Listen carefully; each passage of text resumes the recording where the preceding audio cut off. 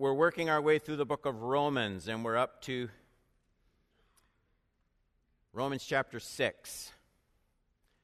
Romans chapter 6, this is part 12. Does it really matter if Christians sin? We get grace, we're forgiven. Don't forget Wednesday night, everything starts up this Wednesday night. Supper at Cedarview, all the classes, all the groups meet. And then the prayer meeting at 7:45 for half an hour in the South Sanctuary. Romans chapter 6, verse 1. What shall we say then? Are we to continue in sin that grace may abound? When you work your way through a book of the Bible, one of the things it does is it helps you learn how to study the Bible. And when you see what shall we say then, you know that Paul is linking up that question with something he's just said. And so your mind races back to Romans chapter 5, verse 20. The question in 6:1, what shall we say then? Are we to continue in sin that grace may abound?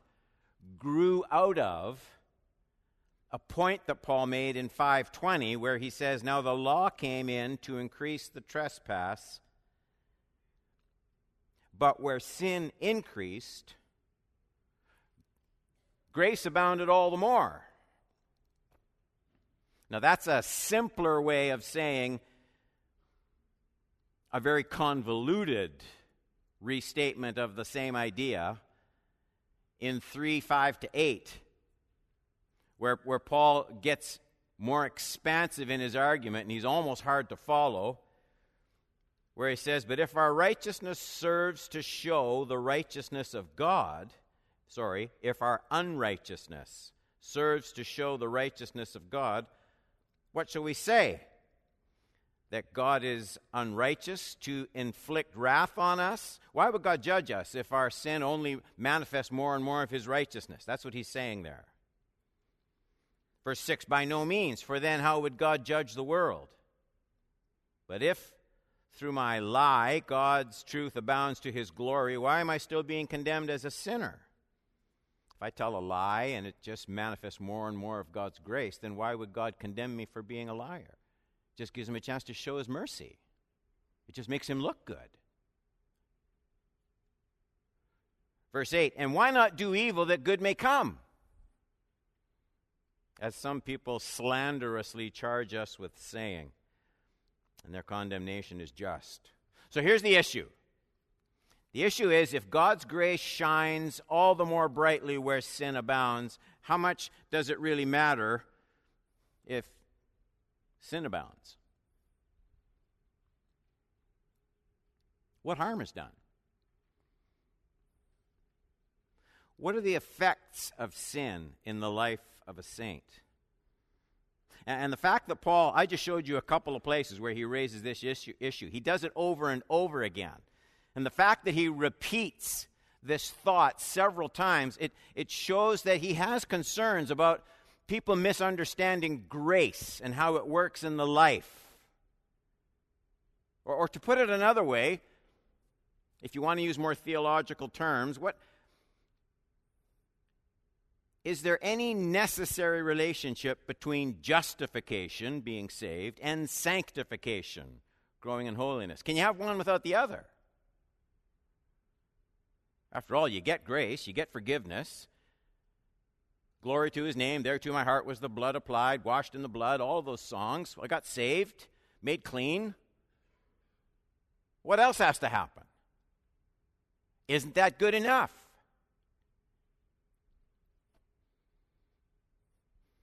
Can justification be present without any growth in holiness? I have 3 or 4 thoughts that I want to go through tonight looking at this subject, and it relates to baptism as well. Point number 1, living an integrated Christian life. Look at Romans 6, verses 2-7. So this is, now he's just said, are we going to continue in sin that grace may abound? Okay? By no means, verse 2. How can we, who died to sin still live in it. Do you not know that all of us who have been baptized into Christ Jesus were baptized into his death? We were buried with him. You got those clear shots tonight with that camera up above the water. Buried with him. That's the idea. We were buried, therefore, with him by baptism into death,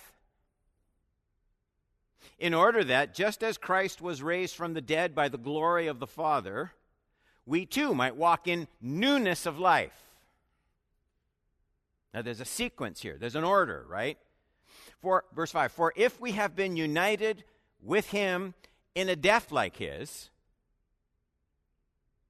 we shall certainly be united with him in a resurrection like his. We know that our old self was crucified with him in order that the body of sin might be brought to nothing, so that we would no longer be enslaved to sin. For the one who has died, has been set free from sin. So the idea here is we are not to wait to the new creation, the return of Jesus, to start living like Christians. We are justified by faith in Jesus Christ, apart from any works of righteousness. But the reality of that faith, justifying faith, is manifested in the way we live day to day. That's the rub. We were justified by faith, past tense, so that the life of Jesus, Paul's words, might be manifested in our lives today, present tense. Notice something really important. The first thing Paul talks about in this new life in Christ, here's the way we present it. We go to the Gospels, born again. That which is born of the flesh is flesh. That which is born of the Spirit is spirit. Marvel not that I say to you, you must be born again. New birth. And that's true. But when you start looking at the process of how this works, the first thing in the sequence isn't birth. Did you notice? The first thing in the sequence is death.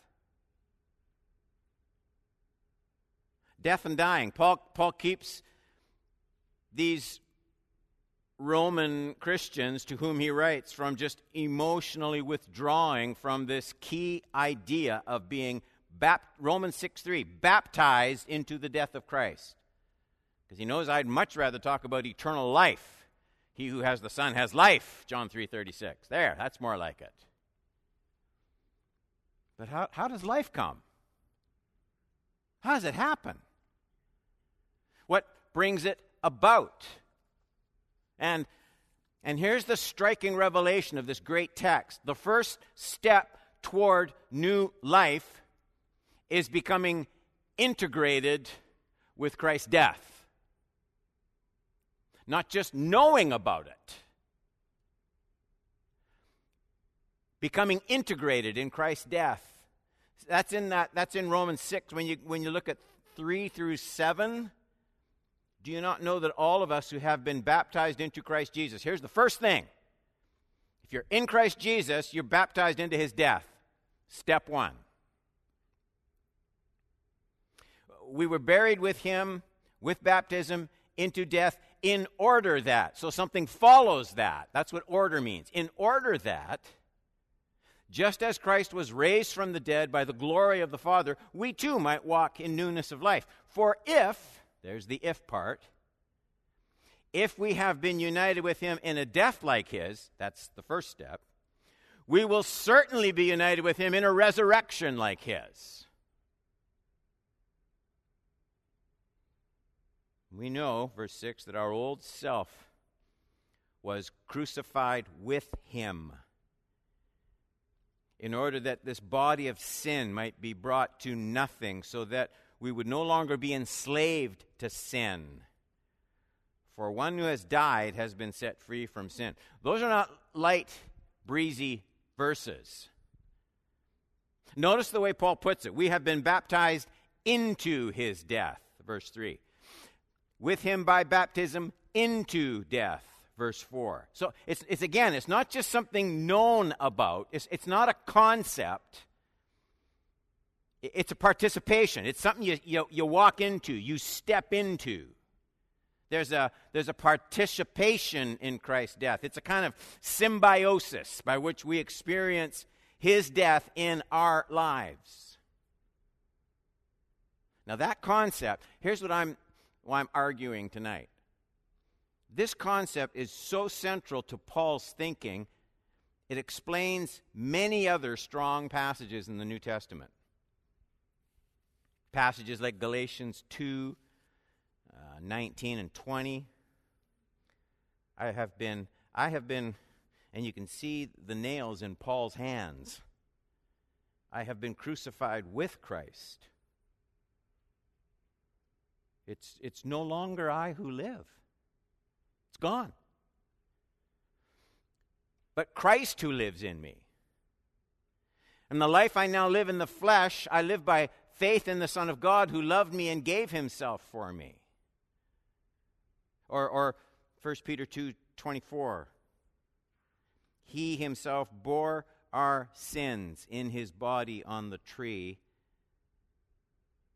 that we might, here it is, die to sin. Here's the order again. Die to sin, live to righteousness. Which comes first? Not living to righteousness. That's not what comes first. Dying to sin, that we might live to righteousness. By his wounds we have been healed. That's how this comes about, this healing process of our souls. 2 Corinthians 4, Paul writes, again, strange words. Always carrying in the body, he's talking about his body. Here's what I carry around all the time, the death of Jesus. I carry the death of Jesus around. It's striking, isn't it? You get up in the morning, shower, shave, do whatever you do.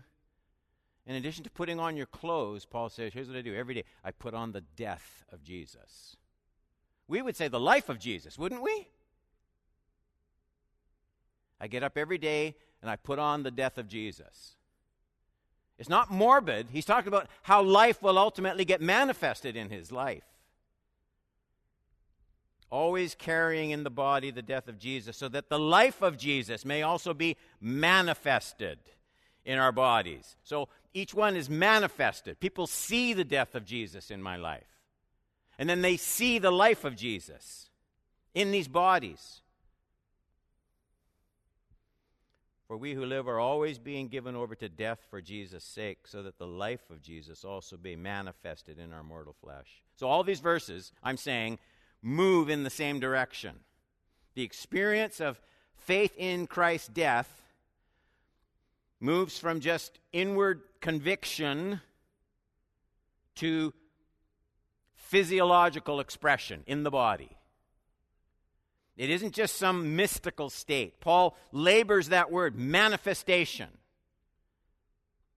That's why he talks about Christ being manifested in the life I now live in the flesh, Galatians. And the body of sin being brought to nothing, Romans 6:6. Not letting sin reign in our mortal bodies, 6:12.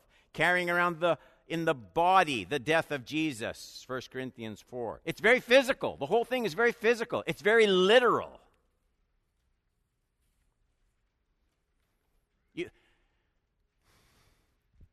You should be able to look at me and see areas of my life and see the death of Jesus in Don Horban the way you see my hair turning gray. So it's visible. You can see it in different areas. You can spot it. The death of Jesus. Death to self. Now, I don't do that perfectly yet. You don't either. We do, at times, sin. It's not impossible for us to sin. But Paul's talking about, this is what we have to get, church. Paul is talking about the way we look at our lives. Here's how we consider our present condition in this world. We have died to sin. What's that mean? Okay, I'm not going to sit and calculate how I can plan to sin. Not in any way. That means I don't sit and calculate how I can get even with someone who wrongs me. I don't do that anymore. Not if I'm following Jesus. I don't sit and plan how I can secure happiness in my life with material possessions. I used to do that. I'm dead to that now. I don't linger over sinful options anymore. I don't play with the edges of sin. When I think about my life, I don't do this perfectly, I get it. But when I think about my life, I consider all of that a part of my past life. That's what Paul's saying. And when I sin, it's only being haunted by something that's dead in the past. But I don't relish it anymore. I'm not going that way anymore. That's what Paul is saying. This has to be real. I consider sin something I am now dead toward. Sin, of course, is far from dead. He's not talking about that. He's not saying sin is dead in him. He's saying he is dead to sin. That's something different. Being in Christ. My concern is this. We've got a growing number of people in, I don't mean this church, I mean the church. We've got a growing number of people who, when they consider being in Christ Jesus, think of blessings, they think of all sorts of things, and the death of Jesus being manifested in their life. It's not even on the radar anymore.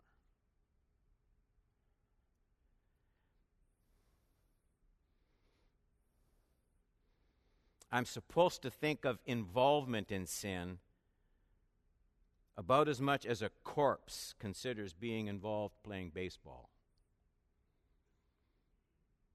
It's not a part of it anymore. Okay, point number 2. Baptism is an expression of my committed, I should have one more word in there, I didn't, committed, continual involvement in the death and life of Christ. That's what you witnessed tonight. It might not have been talked about all the time, but that's what you were witnessing. And we need to understand it even if it doesn't get said all the time. Look at verses 3 and 4. Do you not know that all of us who have been baptized into Christ Jesus were baptized into his death?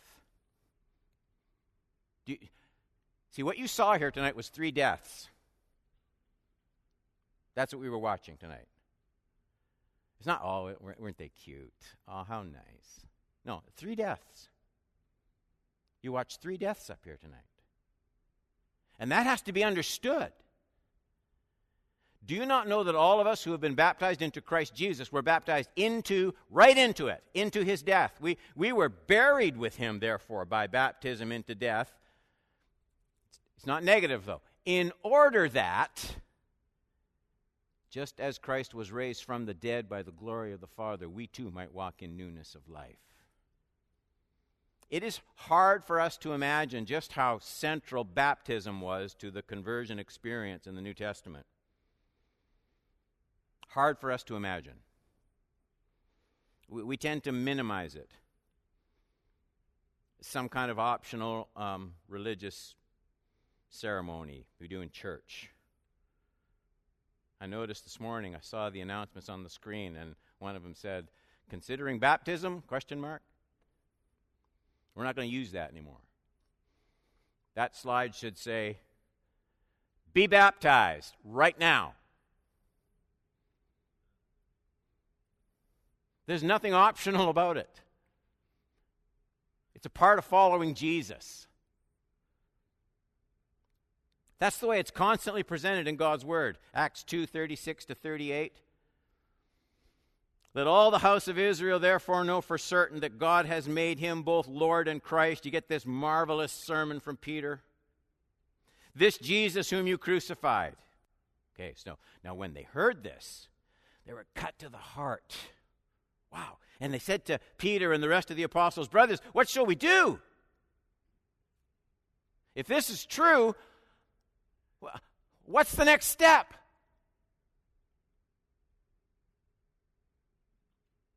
Peter said to them, repent and be baptized. How many of them? Every one of you. In the name of Jesus Christ for the forgiveness of sins, you'll receive the gift of the Holy Spirit. This is Peter's declaration of the gospel on the day of Pentecost. You know what we would have said today? What shall we do? Every one of us, me included. We would have said, well, you need to accept Jesus. Isn't that what we'd say? I'll tell you what you need to do. You need to ask Jesus into your heart. And there's a subtle difference there. The difference is just you need to accept Jesus. You need to ask Jesus into your heart. It's like I need to add this. I need to bring this, Jesus, I need to add it. Bring it into my life. Whereas what Peter says is, well, let me tell you what you have to do first. You got to die. You have to repent. You don't start just adding something. You start deleting something. Repent, and you need to be baptized, Peter says. That's how you get going. There was no way just to accept Christ without dying to self and repenting of sin. Why? Why is baptism so crucial in the theology of the salvation process in the New Testament? Well, only this reason. Only baptism makes clear what the Christian life is all about. Only baptism demonstrates the correct order of events. Only baptism reveals the obstetrics of the new birth. Baptism involves my stepping into the death and resurrection of Christ in that order. So I've said it before. Baptism is the inaugural act of repentance in the Christian life. Only baptism launches the rest of the Christian life in a direction that has any hope of being successful. Now you see why we say you need to be baptized. Because if you're a Christian and you've not been baptized at all, you're trying to live your Christian life based on the foundation of disobedience at the very beginning of it. Do you understand what I'm saying? You're trying to say, I want to give my life to follow Jesus. I have decided to follow Jesus. No turning back, no turning back. But you've disobeyed him right out of the gate. And so only baptism launches the Christian life in a way that has success stamped on it.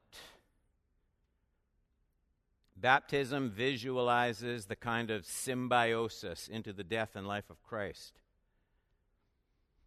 In the act of baptism, I am not telling the church, I believe Christ died for me.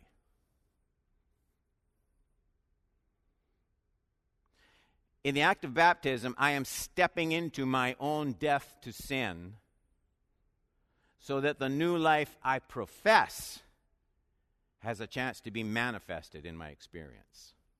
So I'm trying to think of a way to say it that you'll remember, so it's kind of striking. Every baptism is a kind of suicide.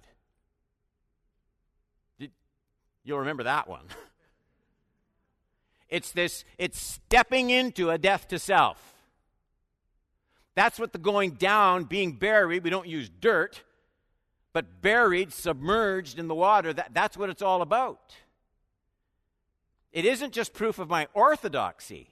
It's being engrafting my life into Christ's death and then resurrection. There is real death to be experienced. It changes the way you relate to your friends. It changes the way your views are going to be accepted by the culture around you. It changes the things they're going to say to you in that university class. It changes where you're going to go with which friends and what you're going to do when you get there. It changes the way you date. It changes your sexual morality. It changes the way you look at marriage.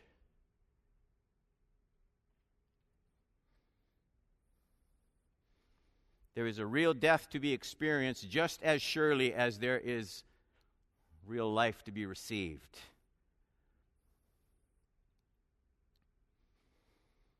To make the point with even greater intensity, notice that Paul, it's like he can't work this quite enough. He not only talks about dying with Christ, he takes it a step further. He goes beyond my death with Christ to my burial. Romans 6:4, we were buried, therefore, with him by baptism. That's what baptism is. So not only does Paul describe this process of dying, he compares baptism with the very end of the process, burial. It's instructive. I've been to a lot of funerals. So have you. People get involved in services. There's bulletins, there's memorials, there's eulogies, there's funeral homes, there's lunches, there's cards. And then the body is laid in the ground. People get back in their cars at the cemetery. And what makes the end of the process so hard for those loved ones left behind is it's the finality of that burial. Someone goes home to an empty house. That's what it means. Someone sleeps in a bed all alone for the first time, where there used to be two. Breakfast is quiet. There used to be two people eating cornflakes. And the departed one is never coming back in this life. Why did I go through all that? Paul says, there. Paul says, that's it exactly. That's what has happened to your old life. It's dead and it's buried. It's really an instructive image. It means part of following Jesus is learning, like that departed loved one, it's learning how to live without them, right? Only we don't make the same link in coming to Christ. There's an old life, and it's a whole game now of learning to live without that life. Not always easy. That's the best picture Paul can come up with under the inspiration of the Holy Spirit. It's like something that was so close to you, like your own skin, and it's buried now. And now, the job of sanctification is learning to live without it for the first time. That's the image Paul dwells on. I think it's impacting. Point number 3, we're almost done. If you're sitting here thinking this sounds hard, this is how I want to wrap up. Only through a genuine participation of Christ's death is there any hope for new life, joy and new life. Look at verses 4 to 8 again, real quick. We were buried, therefore, with him by baptism into death. And then these words are full of hope. Underline them. In order that. So the death isn't an end in itself. In order that, just as Christ was raised from the dead, by the glory of the Father, we too might walk in newness of life. Paul says, I want you to get to newness of life, but there's no shortcut to it. You can't wish this on yourself. Verse 5, for if, there's the if word, if we have been united with him in a death like his, we shall certainly be united with him in a resurrection like his. New life. We know that our old self was crucified with him. Here's the same hope-filled words. In order that the body of sin might be brought to nothing, so that we would no longer be enslaved to sin. You get to the place where you're sick of your sin. You don't want to live in it anymore. For the one who has died, verse 7, has been set free from sin. Now, if we have died with Christ, we believe we will also live with him. Dying with Christ is only negative in terms of the old life of sin. God has something better. It's where you have to start. There is no other starting place, but it's not the end of the journey. The result of dying with Christ through baptism is newness of life, 6:4. Or verse 10, being alive unto God.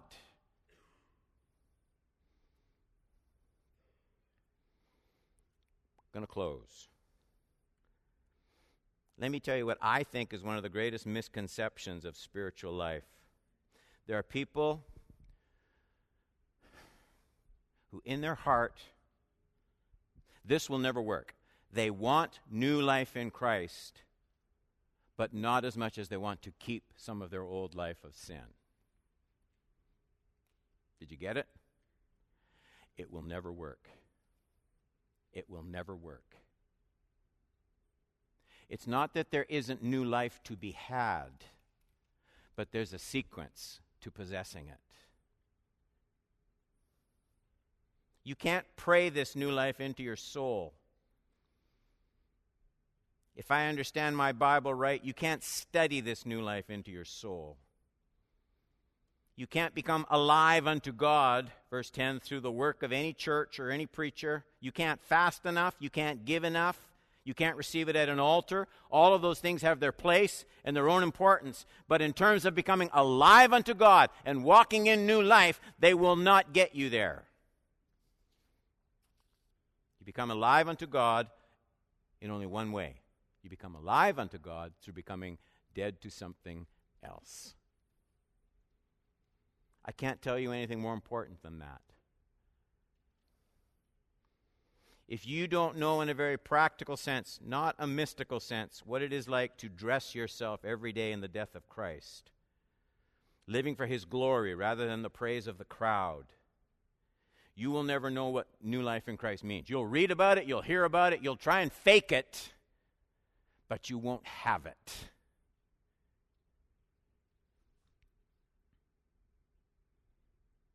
The power of Christ cannot be pumped into your present life. The power of Christ cannot be pumped into your present life. When the branch gets engrafted into the vine, remember Jesus talked about it? It's not only the life of Christ that gets infused, it's His death as well. So when you ask Jesus into your heart, the first thing He will bring is the funeral for your old life. Baptism is the first sign of it.